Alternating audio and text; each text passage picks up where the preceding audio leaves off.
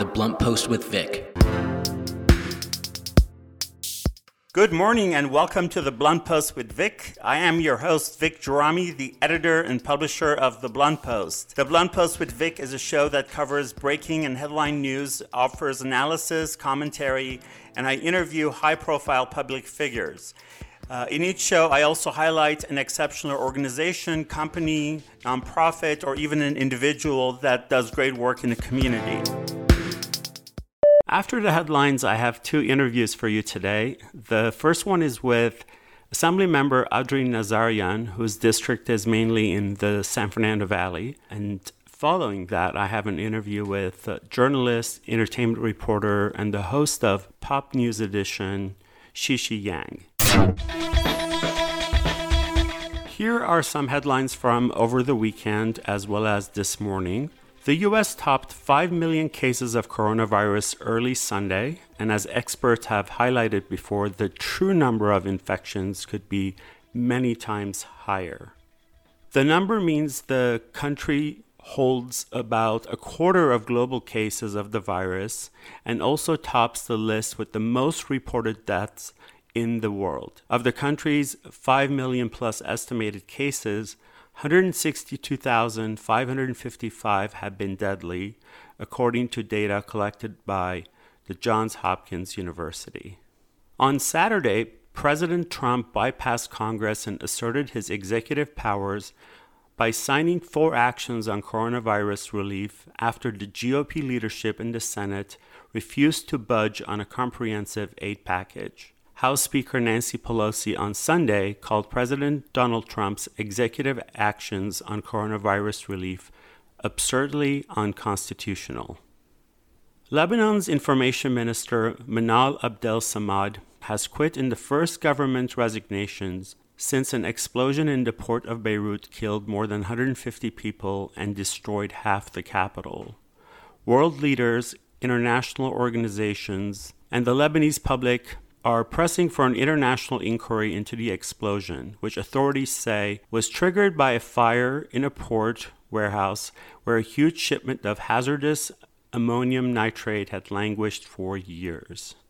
LA County nears 5,000 total COVID-19 deaths. In some good news, however, hospitalizations continue to decline, with 1,610 confirmed COVID-19 patients hospitalized and 31% in intensive care, down significantly from 2,200 level of about a month ago.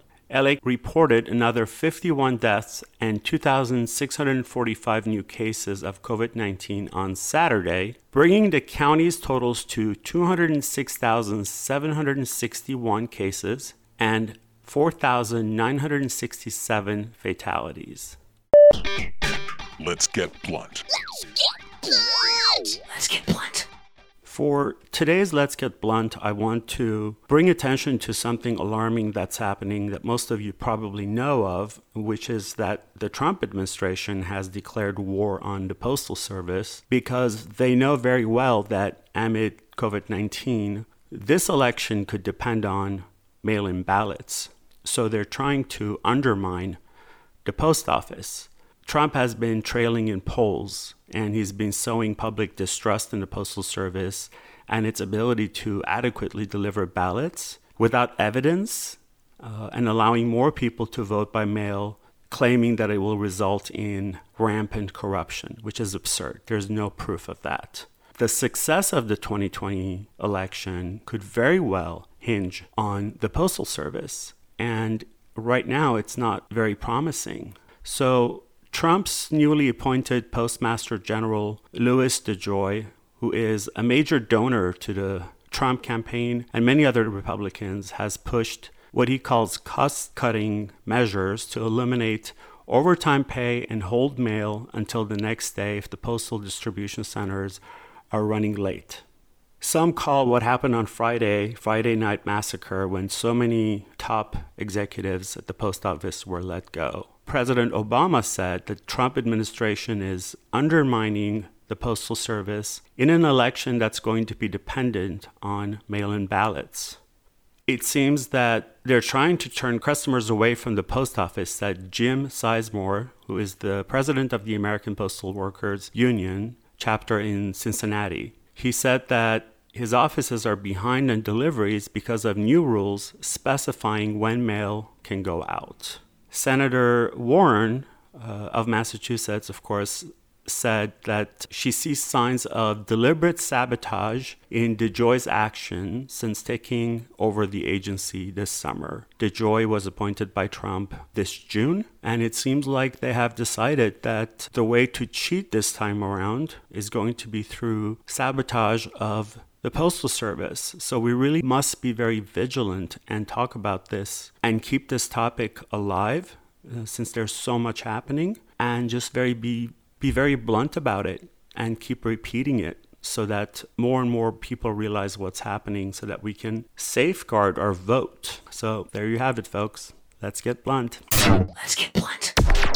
The Blunt Post with Vic. Assemblymember Adrin Nazarian attended UCLA, where he received a Bachelor's of Arts degree in economics. He was elected in November of 2012 to represent California's 46th Assembly District, which includes the Hollywood Hills, North Hollywood, Sherman Oaks, Studio City, Toluca Lake, Universal City, Valley Village, among many others. He chairs the Aging and Long-Term Care Committee and sits on arts, entertainment, sports, tourism, and internet media, health, rules, budget subcommittee number 4 on state administration and transportation. Assemblymember Nazarian, thank you for being on the Blunt Post with Vic this morning. How are you? I'm very well. Thank you for having me, Vic. Oh, it's my pleasure. First, let me ask you, is the Assembly still on pause due to COVID-19? No, we've been back in session, and at this point, we're going through all of the policy committee hearings of Senate bills. Okay, I got you. You know, sometimes we take it for granted that people know what members of a state assembly do, or even state senators for that matter. So I want to go back to the basics for those who may not be familiar. If you can sort of give us the Reader's Digest version of what an assembly member does. Sure. First of all, I wish there was a better title than just assembly member, because a lot of times people get confused and wonder, what is it that we exactly assemble? Right. State senator speaks for itself. It's easier. So think of us as just as the same as the Federal House of Representatives, but at the state level. We write laws for the state. We represent our constituents. And so on that front, if there are constituent casework or concerns that come up, whether it's, for example, DMV, EDD, any of the state agencies, right now EDD is a hot one, we are here to help and advance the cases of our constituents. Third, the state plays a regulatory role in certain industry sectors, and so we help provide oversight and play a regulatory role as well. So it's critical that we are engaged with various industries and make sure that they are doing what they have committed to do, and we are maintaining that oversight over them. And then the other thing that we bring is just our own life experiences. Our life experience and our previous practices, or the expertise from our careers that we bring to the forefront of what we work on. Well, that's a very good and simple explanation. I think anyone can understand that. Thank you for that. I want to ask you, before we go a little bit more into detail, is from your vantage point and where you are, how do you see COVID-19 as it is today, the situation, not just on a national level, but state level and even local level? What's your perspective on that? Well, it shows that leadership is very important. Good leadership and governance is very important. You know, this isn't the first time that we're dealing with a pandemic or the beginnings of a pandemic, but many times it never got to this stage because we had leadership in place that took the concerns seriously, addressed the issues as they came, and got out in front of it in enough time so that it wouldn't have become what it has become now. So good governance, unfortunately, gets overlooked many times because it's just like water in Los Angeles. When you turn on your faucet, you get water, clean, filtered water. And you take for granted the process that goes in to providing you that water. It's the same with leadership. When you have good leadership, you don't have circumstances where you need to make life and death choices the way we have been posed with this pandemic now. In previous administrations, we've had other COVID-related, other coronavirus-related impact in 2006 and 2009, but it never got to this level. Now, of course, the virus is a little different than the others, but good preparation and urgent response cuts through a lot of issues that then we grapple with later because at a certain later point, it becomes unmanageable. I think that's one. Two, when the states were left to fend for themselves and address this issue, it contributed to a lot of disorganization. I think something that California did that was wonderful was that Governor Newsom stepped up and closed down the state very quickly. He responded and reacted very quickly. I think after that, there were some challenges. I think when you had several counties deciding on themselves that whether they're going to adhere to the guidelines that the governor is providing or not, and not really heeding those guidelines and direction, created some challenges. And so we've gone back and forth, and there was a push to open up, and so we did, and now we saw not even a second surge, but kind of the first surge coming back ferociously and impacting us. And so now we're dealing with the consequences of that. Yeah, indeed. I mean, we're still lucky in California to a great degree. Florida right now is a big hotspot, and so is Texas. And of course, New York has been sort of like the leading state for coronavirus cases. You know, I have to say this, when I was sort of looking up for some facts with the Assembly, I did take it for granted that how much work Assembly members do. There are about 80 of you from California, and for example, in like 6 or 7 weeks, you're supposed to process about 700 bills, which is just sort of unbelievable. That number is huge, to process that many bills and to read all the details and do your own research of what's stated. That's a very impressive amount of work. So if I'm not mistaken, that number is now probably the total between the Assembly and the Senate. Mm-hmm. And the reality is that because of the pandemic and the limited time to really vet a lot of the issues, given that most, if not all of the staff is working from home, and a lot of departments and agencies have also been working from home, and so it's somewhat slowed down the process a little bit, we're probably hearing significant less number of bills. Usually around this time, I wouldn't be surprised if we had at least 2,000 bills going through the process. Wow, that's incredible. So it's even the 800 number is pared down significantly. Wow, that's eye-opening. This is The Blunt Post with Vic. I am your host, Vic Gerami, and you are listening to my interview with California Assemblymember Adrin Nazarian. Assemblymember, I do want to go back one more time to your background because you have an interesting background. You're definitely an American success story, an immigration success story. I know a little bit about your background, but I want you to share it with people who are listening today.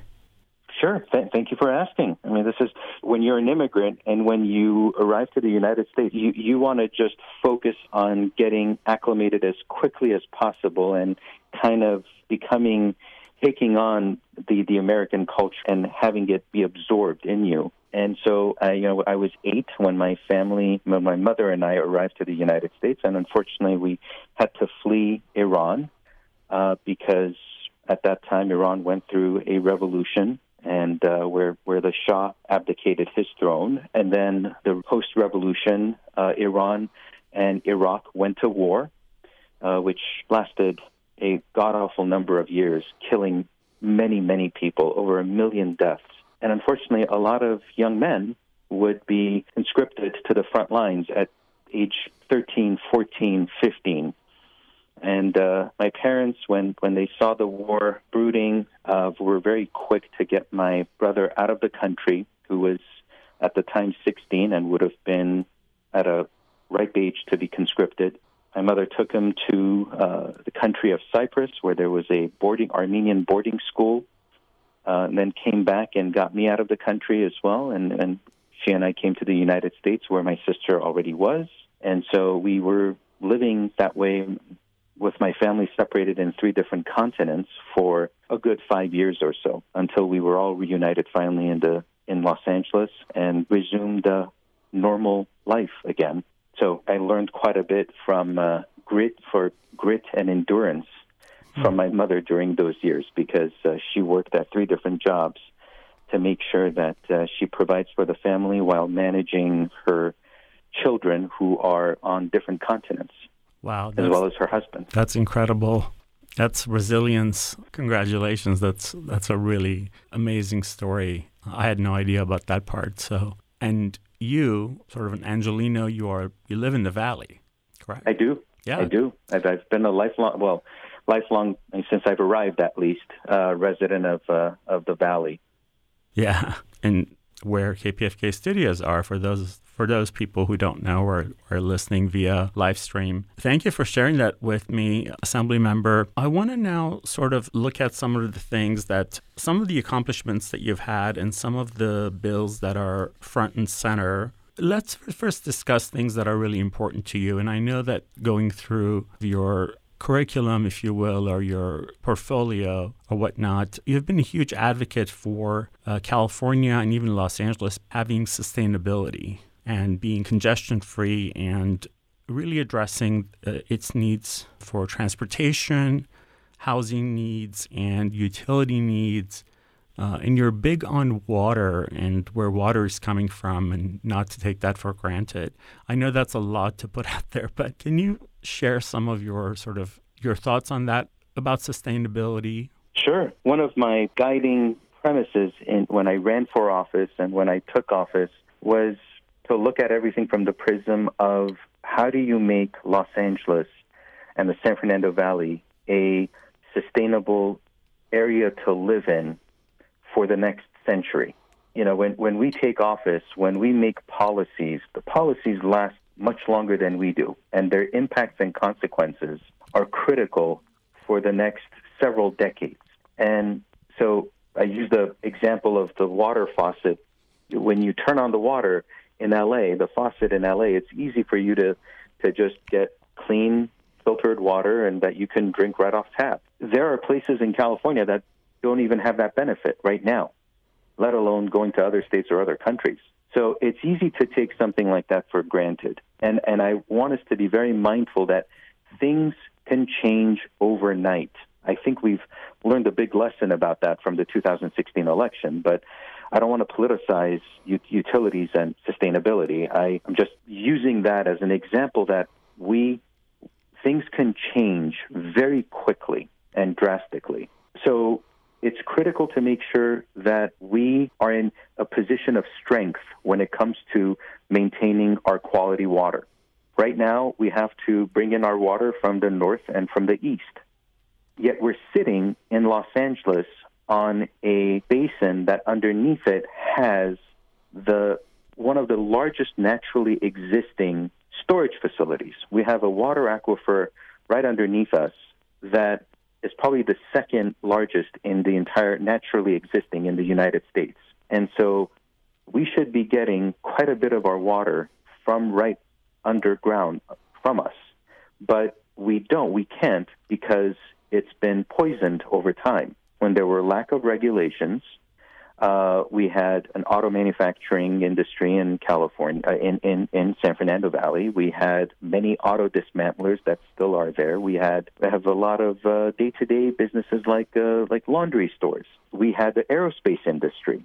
Mm-hmm. And so the combination of all of these industries and the appropriate, or at that time, before regulations were set, inappropriate disposal of these contaminated liquids and waters that would have would emanate from the work that was done at the end of the day would casually be placed into the ground. And so over time, those contaminants have infiltrated our naturally existing water storage, water facility, and now have made our water undrinkable. And in order to clean that water, it's very costly. And the Superfund efforts, the federal Superfund efforts from the 80s were meant to help with that, but they didn't really achieve that. And so we've been left to our own devices to figure out what to do. So when I took office in my first term, I passed legislation that would allow our water agencies to create a joint powers authority, basically another form of government, so that government, newly formed government agency, could sell bonds at a reduced rate, so that it could, at a cheaper interest rate, conduct these major capital improvement projects. So we now have 3 filtration centers being developed right here in the San Fernando Valley, so that by DWP, so that we can start that long haul of cleaning up a lot of our underground water, so that we can use more than just 7 or 8% of our underground water.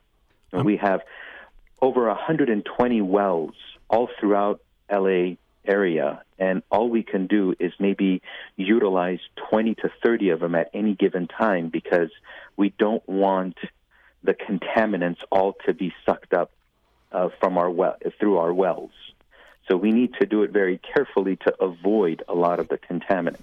And so this is a complex area where we've needed to get addressed for some time, and we're now taking the appropriate and hard investments in order to be able to have cleaner water in the future. That's just one example. So infrastructure is key. The other infrastructure is transportation. I mean, I grew up growing up in the valley, growing up in the West Valley in Winnetka.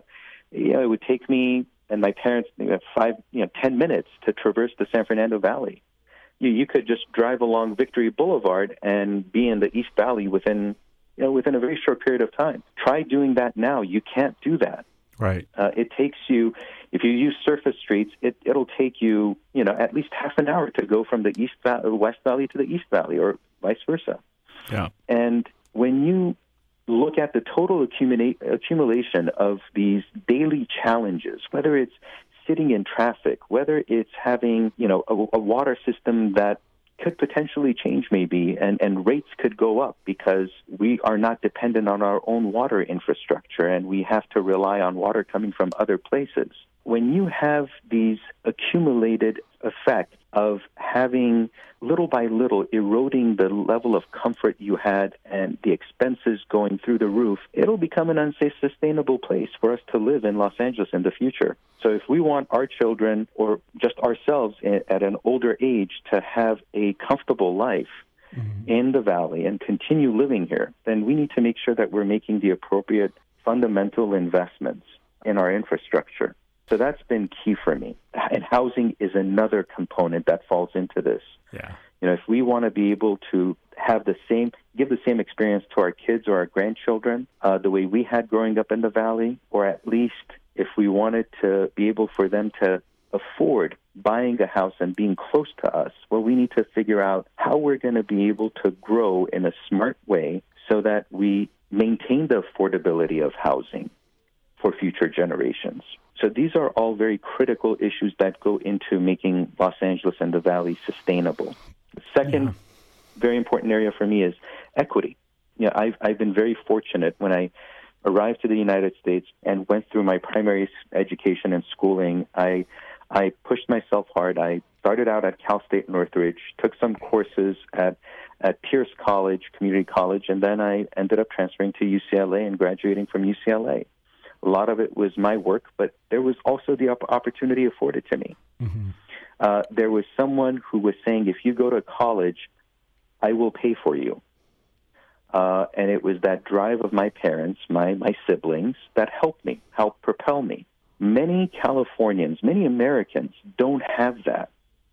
Many people go through their youth not being told that they should aspire to go to college, to advance themselves, to educate themselves, to freedom from the current challenges that their family is living through. And so something I had been working on for some time, and I tried to work with Governor Brown in the past, but it didn't really work out well. But with Governor Newsom, it advanced, was basically the concept of baby funds.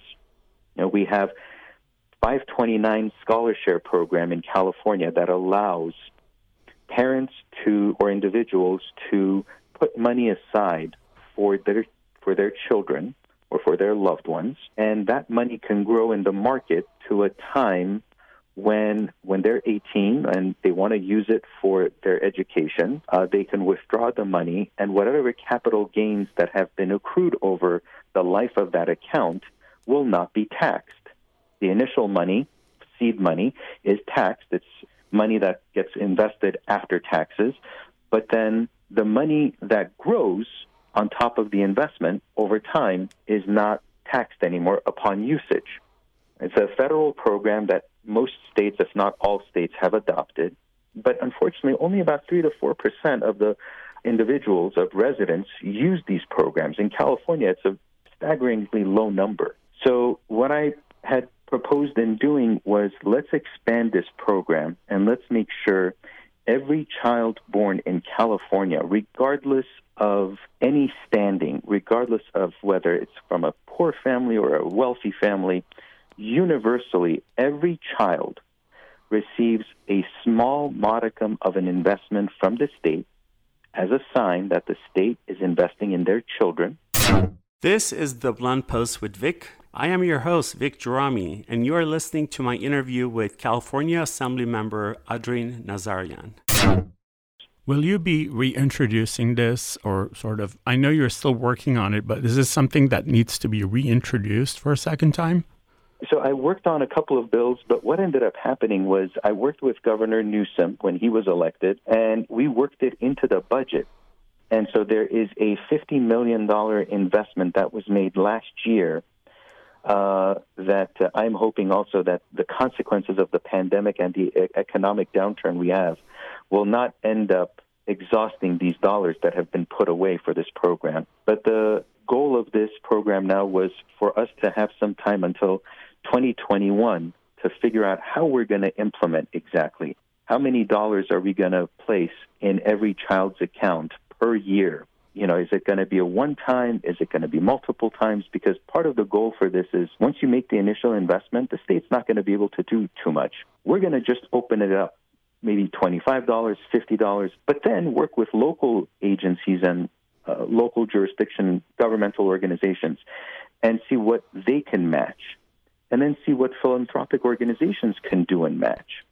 And then we invite parents to then match and put in some amount of dollars on a monthly basis, annual basis, however much they can do. Because studies have shown that when a child knows they have money going towards college, even if it's up to about $500 only, they are 33% more apt to pursue college than they otherwise would.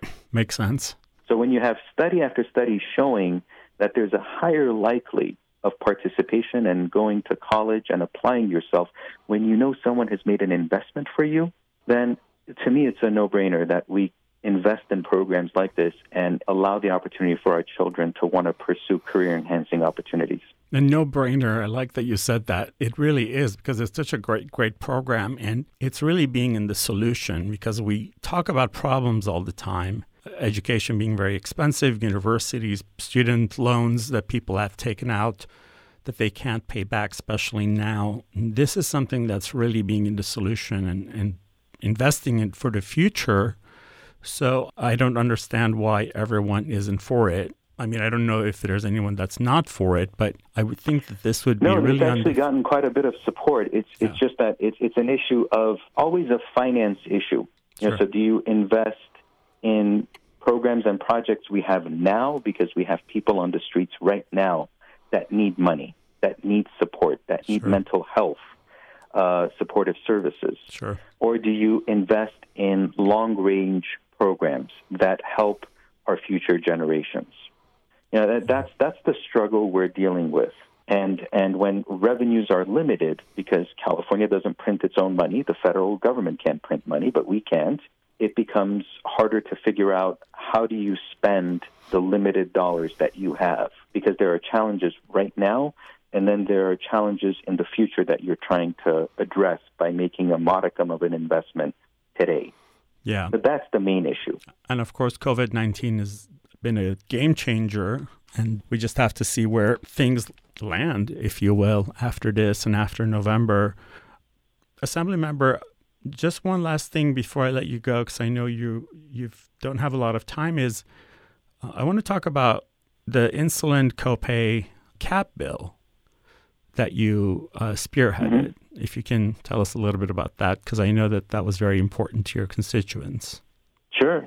Thank you for bringing it up. I myself am not diabetic, but you and I both come from a culture, the Armenian culture and heritage, where we've seen many people suffer from diabetes, partially because it's genetic, partially because we may find ourselves in environments where we're not getting the appropriate nutrition that we need, or usually it's a combination of genetics and environment. But having grown up and seeing many friends struggle with diabetes, struggling with the fact that, what you and I may take for granted of always pricking our finger to test the blood to see what our glucose rate is and what do we need to take the medication now or not. And it's a life and death circumstance for many people, especially with those with more severe cases.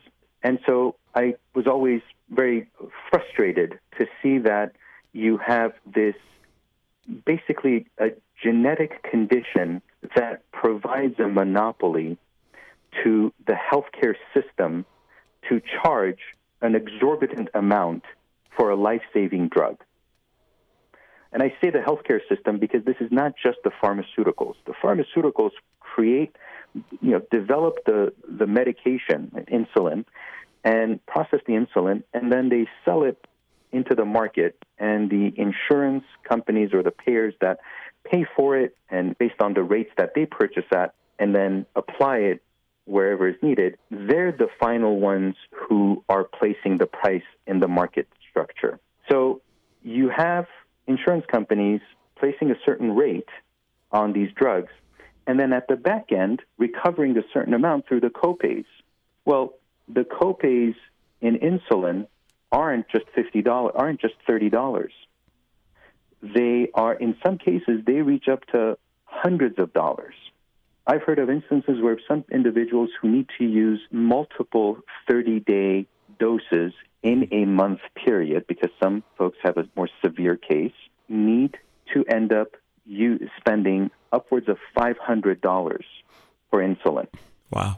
Now, what does someone do when they only have, let's say, an income of $2,000 a month, a rent of $1,200 a month, $500 just for the drugs they use, and then they have to spend, and then $300 for everything else: food, utility, insurance, car payments, you name it. It puts people who are already struggling in a very dire circumstance.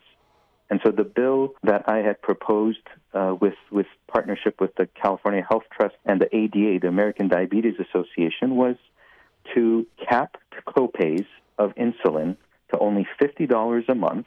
And if you are going to need to use multiple vials of insulin per a month period, then your copay would be capped at $100. So it was not going to be more than $100, but for a vast majority who only use a 30-day amount per month, it would be $50. This bill flew through the Assembly, but unfortunately now it's stuck in the Senate Health Committee, and it's been a great deal of frustration and disappointment that it's been stuck. So let's get blunt. Who's holding it up in the Senate? Well, it's Senator Pan, is a Sacramento-based senator who is the chair of Senate Health Committee. Okay. Has cited that there are policy issues that is forcing him to hold the bill. The reality is that I had multiple conversations with him as early as March of this year, and those policy concerns were never really cited to me. If that was the case, then we would have been trying to find a resolution with him. The fact that the bill is not even getting a hearing tells me that there's something else going on that I don't understand, nor have I been given a reason. Lobbyists, perhaps? I honestly don't know. He's given me several different reasons. Initially, he said that this is not a COVID-related bill, and I couldn't disagree with him more. When you look at the statistics of how many people have died so far, of the number of people who have passed away because of COVID-19 virus, over 40% have been diabetics. So even though I started working on this bill before this pandemic, this bill all the more became relevant because of how many diabetics have been left vulnerable to this disease. And so if you have someone who is rationing their insulin right now because they can't pay for their drugs, and so they're rationing 1 month's worth of drugs over 2 months or 3 months, they're making themselves susceptible to falling victim to being hospitalized. And if they're hospitalized and, God forbid, are infected in the process with COVID virus, then it comes directly to us that we didn't help create a stopgap from people falling into that circumstance. Yeah, I actually know someone who passed away from COVID-19, and he too was diabetic. So it makes total sense, and hopefully things will change in the Senate, and so many people can obviously benefit from this. This is The Blunt Post with Vic. I am your host, Vic Gerami, and you are listening to my interview with California Assemblymember Adrin Nazarian. Assemblymember, before I let you go, I want to ask you if there's anything else that I should have brought up that I missed, perhaps you want to add, even a call to action, perhaps? How much time do you have? Well, it's all yours. The only other thing I would bring up is I mentioned to you about the sustainability of Los Angeles and San Fernando Valley. I talked about the equity piece that is very critical to me. The third, I would say, is our elderly. Aside from being the chair of aging committees, something that has really bothered me throughout my career and looking at how we also just as a society we heavily market on everyone from ages of 1 to 35, and then at some point it goes away, and then you start marketing again towards the elderly folks. That's how culturally we've become adapted to. But when you look at the numbers and you see what the needs are, right here in California, we're dealing with a scenario where on a daily basis, 10,000 individuals are becoming senior citizens. Wow. And they are going to need services. They are going to need supports. Right now, currently, with only seniors, 60 years old and older, making up 12% of California's population, we're not even in a place where we're meeting their needs. In another 15 years, it's estimated that that number of 12% is going to grow to become 25%. 1 out of every 4 Californian is going to be a senior citizen. If we're not in a place where we can provide for the services and needs that they have now, how are we going to be dealing with these situations when the number doubles? And so this is something that concerns me a great deal, because when you have a scenario where most of the seniors who haven't saved and are depending on federal or state incomes and supports to be able to get by, and the number is going to drastically also increase over time, it concerns me a great deal that we have not been really focusing on our elderly population. And right now with the pandemic, it's exacerbating all of our focus and energy, and it's taking away from the opportunity to make the appropriate investments that we need to make. So this is going to be an area that we're going to need to spend a lot of time in addressing and making sure how we're going to be able to pay for the needs of our elderly going forward. It makes total sense. And hopefully, if there is a silver lining to COVID-19, it would be that we finally are forced to look at this and look at the needs of the aging population, baby boomers, and our senior citizens. And with that, Assemblymember Nazarian, I want to thank you for the interview to be on The Blunt Post with Vic. Appreciate your time, and good luck in Sacramento.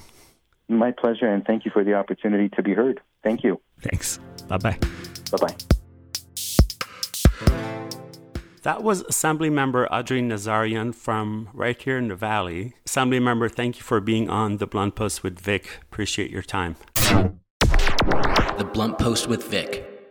XiXi Yang has gained international recognition as an entertainment journalist and pop culture commentator across CNN and HLN's flagship shows Newsroom, Morning Express with Robin Meade, On the Story, and others. Since 2015, she has anchored live red carpets for the Associated Press, delivering live streams and interviews to AP's global network of syndication partners. In 2018, Yang launched next-generation content powerhouse XYZ Media.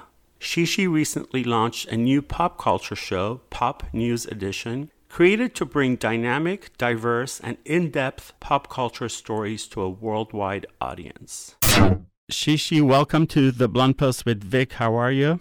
I'm doing fantastic now that I'm talking to you, Vic. Thank you so much for having me on the show. Well, that's sweet. Thank you for being on the show.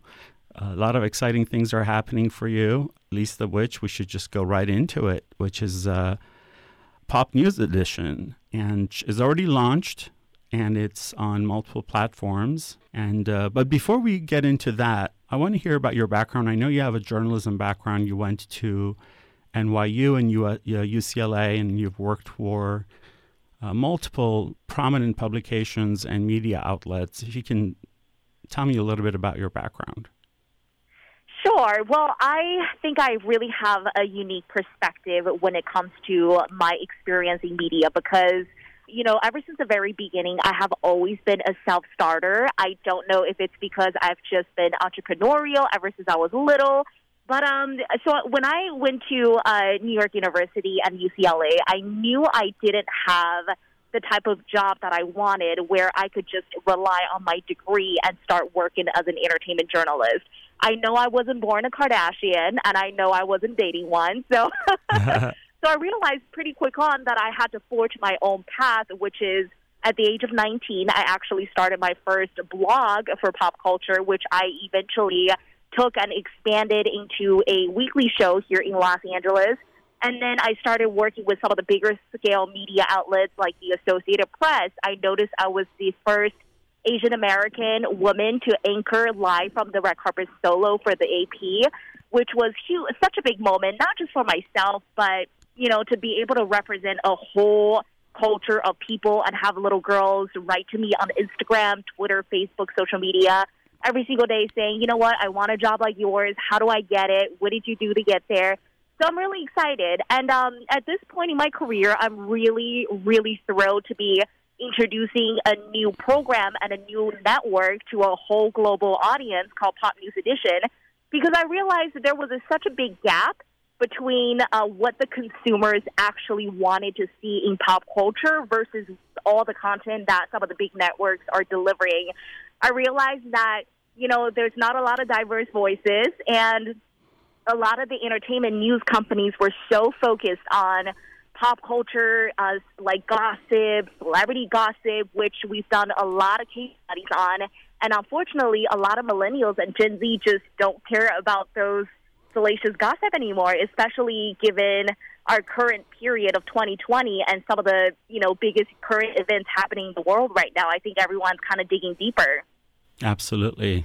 Good to hear that. Yeah. So in terms of Pop News Edition, tell me like the way it's set up, like the segments and what people can expect, or people who are watching already.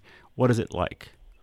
TopNewsEdition.com. Every single day there are news articles uploaded, not just from some of our journalists over here in Los Angeles, which is where I'm based, but in New York and all over the world as well, because we realized that in order to truly put out content that resonates more with a diverse demographic, we had to have representation, not just for the content we put out, but voices represented in different parts of the world as well. We've got satellite studios and satellite teams in Shanghai, in Mumbai, India, Cape Town, London, and a few other places as well. So diversity has been really important to us. And then on top of the articles, we also have 3 to 5 minute long daily videos, which also airs on popnewsedition.com. And then our YouTube, and then we've got a 30-minute weekly show on Amazon, Hulu, and we're hoping to get it on Roku and a few more OTT platform places. Wow, that's a lot. That's a lot of accomplishment, getting it on all those networks, especially Amazon and Hulu. Thank you. I truly believe that streaming services are the future because as consumers, and I'm sure you know this, Vic, because, I see you being super active online and on social media. As consumers of news, we really get most of our news from the internet nowadays, and how we watch news is so different too. No one's really, waiting for the 6 or 7 p.m. weekly night programs. Everyone wants to binge watch. Right. I still enjoy my New York Magazine long-form articles, but I know that that's becoming more and more more of an exception. And of course, even NBC this last week started to restructure considerably and announcing that they're going to be concentrating on streaming. So networks are starting to feel that unless they really put a lot of emphasis on streaming and the new technology and the way people are consuming news, as you said, they're going to be in bigger trouble than they already are. So in terms of the Pop News Edition, what are some of the things that people can expect in sort of in the middle of COVID-19? How are you adjusting to what's happening globally? There's so much chaos and negativity going on. Is there any kind of an overlap there? COVID-19, along with the protests and everything that has been going on, has essentially forced not just Hollywood, but the media to speed up some of the changes that they've been wanting to make for the next 5 to 10 years. And a lot of even the entertainment news, a lot of how COVID-19 and the Black Lives Matter movement is drastically changing award show season 2021. And we're also doing an investigative piece on TikTok, which I can't share too much about. We want to basically break it down to our viewers, exactly how is politics, what is at the intersection between politics, social media, and pop culture, because it's no secret that TikTok is one of the hottest apps out right now. But, our President Trump is attempting to ban TikTok, but, we want to know the ramifications of that, how that's going to influence, a lot of artists that have gained huge momentum on TikTok, like Megan Thee Stallion and some rappers as well. This is The Blunt Post with Vic. I am your host, Vic Gerami, and you're listening to my interview with XiXi Yang, the host of Pop News Edition. Yeah, absolutely. That's a really good way of putting it, politicizing a social media app. And of course, in the last couple of days, we've seen how our president is also trying to manipulate the U.S. Postal Service. A lot of restructuring there, anything to benefit his reelection. My show is called The Blunt Post, so I'm going to be blunt about that. So yeah, I just can't fathom that a social media app would be banned from the U.S. It just smells like authoritarian government or a decision. It really does. It really does make our audience, our viewers and readers realize, for so long, so much of what we associate with entertainment news is just celebrity gossip, but I believe that it's time the new generation of pop culture consumers and entertainment news consumers want something a lot deeper. If you think about it, you and I were actually talking about this the other day, Vic, but pop culture is essentially the world's culture. No matter where you're from, what part of the world you live in, what language you speak, what your story is, chances are you love some form of entertainment. So I believe in the power of entertainment. I think it's the most popular form of content and the most powerful form. So to us, it's been our mission since day one to create Pop News Edition that can get our viewers to kind of go beyond the headlines and see, how influential entertainment is, how influential, social media truly is, and how everything's connected. Yeah, and what I've really enjoyed seeing is that the younger generations, Y generation specifically, they have really become a lot more conscious and involved in social justice, and this is right up their alley because now this really affects them directly to not be able to have TikTok. And it's not just about TikTok, it's really about what does it take for something to be taken away from you? just because an elected official is bothered by it because it doesn't benefit them. Absolutely. And, it's a big dominoes effect, and this is something that has never done before. President Trump just issued an executive order giving TikTok 45 days to either sell to an American company or to ban it completely, which means the users that already downloaded on their phone, they won't be able to receive any updates, and the app will slowly but surely phase out and die out. But, I believe in globalization. I'm a firm believer that everything in our world is interconnected. We're all connected to each other. And I do see a huge fallout, not just for TikTok, but ByteDance, the parent company that also has investments and stocks in various other American companies as well. And kudos to you for doing that investigative piece, because I don't think it's talked about as much, and especially the angle that you're taking. So I look forward to seeing that whenever it comes out. Thank you. We're really excited because for us, timing is truly everything, It's good that our government cares about our personal safety, protection, our data. But at the same time, we wanted to explore a little beyond the surface. Why now? Why ByteDance? What are some of the things they're doing that may be violating our security that, Facebook, Twitter, Instagram, some of the other social platforms haven't done? Or is that, or is it kind of irrelevant? Absolutely. So going back to, globalization and trends and such, when I travel, I'm always amazed how in certain parts of the world or just a specific country, a group, maybe a rock band or something is so huge there that it's kind of like, it's like their religion. And then we Americans are sort of clueless. So you travel a lot, and I'm just wondering, what are some of the things, trends or people or acts or groups that, you can tell us about? Maybe we'll be the first, we'll hear it first from you.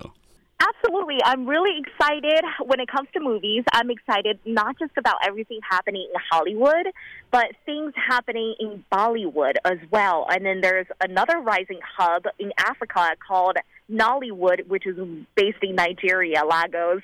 So I'm really excited about how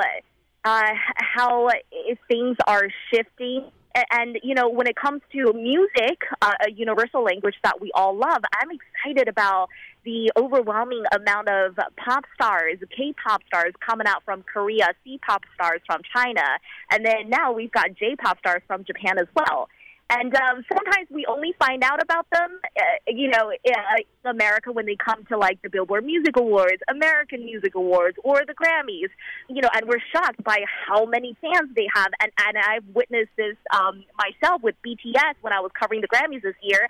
I saw they had huge legions of fans lined up around the Staples Center trying to just catch a glimpse of their favorite stars. And so to me, the demand has always been there for a network that looks at pop culture from more of a global perspective, not just dictating what's hot in Hollywood, but on a world scale. I like that. And I think one of the things that surprised me, and I'll admit, I didn't know about Nollywood. I had no idea that Nigeria had emerged as an entertainment hub, and so many productions are happening there. No clue. Yeah, they have. And, it's still an uphill battle for Nollywood to get the type of representation they deserve in Hollywood. Nigeria's only hope of a film, I think it was a documentary, and I talked about this at the Oscars when I was hosting this year for the Associated Press. They actually didn't meet the qualification of being a foreign film because the Academy said in order for it to be a film movie, it has to be shot in a different language. But I'm one of the journalists that like to challenge the Academy on that because Nigeria's official language is English. Correct. Yeah, so I do think, as more film hubs are popping up all over the world, projects are being shot in different parts of the world, I do think in order for us to progress, we really have to challenge a lot of the old standards and rules for the Academy, for the Grammys, and for a lot of other accolades in Hollywood. Yeah. This is The Blunt Post with Vic. I am your host, Vic Gerami, and you're listening to my interview with XiXi Yang, the host of Pop News Edition. The Academy and just the Hollywood establishment has sort of slowly tried to make some changes about representation and diversity. I think they still have a long way to go until we get to a point where it really reflects the landscape of America and who we are, and globally too, as well.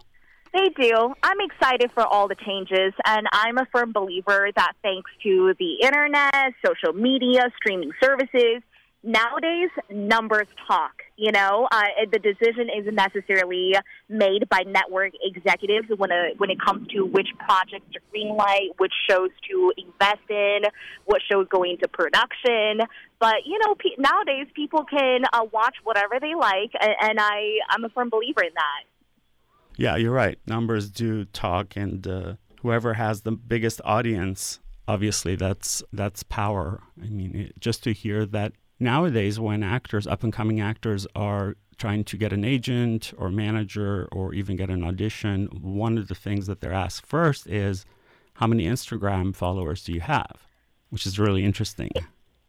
Exactly. But at the same time, I do see... I do want to encourage a lot of our listeners who may want a career in entertainment, whether they want to be like an actor, actress, director, musician. I encourage them to really utilize all the tools given to them via social media and create their own marketing, because when you have built that brand, you basically have leverage, even if you are, for example, if you're an artist and you're about to enter into a contract with a music label, you don't have to accept whatever 360 deal they want you to sign. Yeah. What I like about Pop News Edition is that it sort of like encompasses everything that's really entertaining and important and inclusive all at the same time. Yes, we're excited, and we're happy to have you on, Vic. We'd love for you to contribute and bring on your vision, your background, your perspective. I would love to. It would be an honor. Can you just one more time tell listeners where to go, whether it's on Amazon and Hulu, times, dates, all of that, and also the website itself if they want to go directly to popnewsedition.com, etc.? I really encourage everyone to check out popnewsedition.com. We're going to have daily articles, daily videos on there, too. We're also on YouTube in case you happen to have, missed some of the segments we have on Amazon and Hulu. And please feel free to tweet me, Instagram me, Facebook me across all platforms. My user handle is at XiXi Yang, spelled XiXiYang. I really want to hear from you guys in regards to what type of entertainment content you care about, what is, what you will want to see more of, because we're doing this for you. We're doing this for all the viewers. So I'm excited to make it interactive. That's great. And thank you for, doing this platform, doing this show that's not only entertaining, but it's inclusive, and it takes people's ideas and feedback and incorporates it. So I don't think you need luck for that, but good luck with that. Thank you so much, Vic. Yeah. I really appreciate it, and I can't wait to have you on Pop News Edition. I can't wait either. And thank you for being on The Blunt Post with Vic, and I shall talk to you soon. You too. Bye-bye. Bye. That was journalist and the host of Pop News Edition, XiXi Yang. XiXi, thank you for being on The Blunt Post with Vic. Appreciate your time. For today's quotes, I'm going to read you 3 recent tweets from very diverse people from over the weekend, starting with Senator Kamala Harris. And she said, "It could not be more clear that they're trying to take down the United States Postal Service from the inside. At a time when we need it most, Congress must immediately step up to save the Postal Service and safeguard our elections. There's no time to waste." That was Senator Kamala Harris. The next one is from director and Politico Michael Moore. He said, "Trump threatening to delay the election? Oh, Mike, he can't do that. The Constitution won't allow it." Right. Tyrants always back down when confronted by rules written down on a piece of paper. and enforced by an attorney general. Let's rumble. That was from Michael Moore. The last tweet is from Cher, who is definitely not a fan of President Trump. She said, Trump killed Latino children because he thought that the Trumpians would be happy. Jared told Trump, COVID will only kill people in the blue states. So Trump said, it's just going to disappear. Trump killed 162,000 Americans and says, it is what it is. He kills without shame. That was from Cher. Before we go, I would love to thank my very hardworking producer, Ricky Herrera, and thank you for joining me for another episode of The Blunt Post with Vic. Tune in next week, next Monday at 7 a.m. for another episode. For more information, you can visit thebluntpostwithvic.com, and you can also follow me on Instagram and Twitter. They are both at Vic Gerami. So at Vic Gerami for both Twitter and Instagram. The Blunt Post with Vic.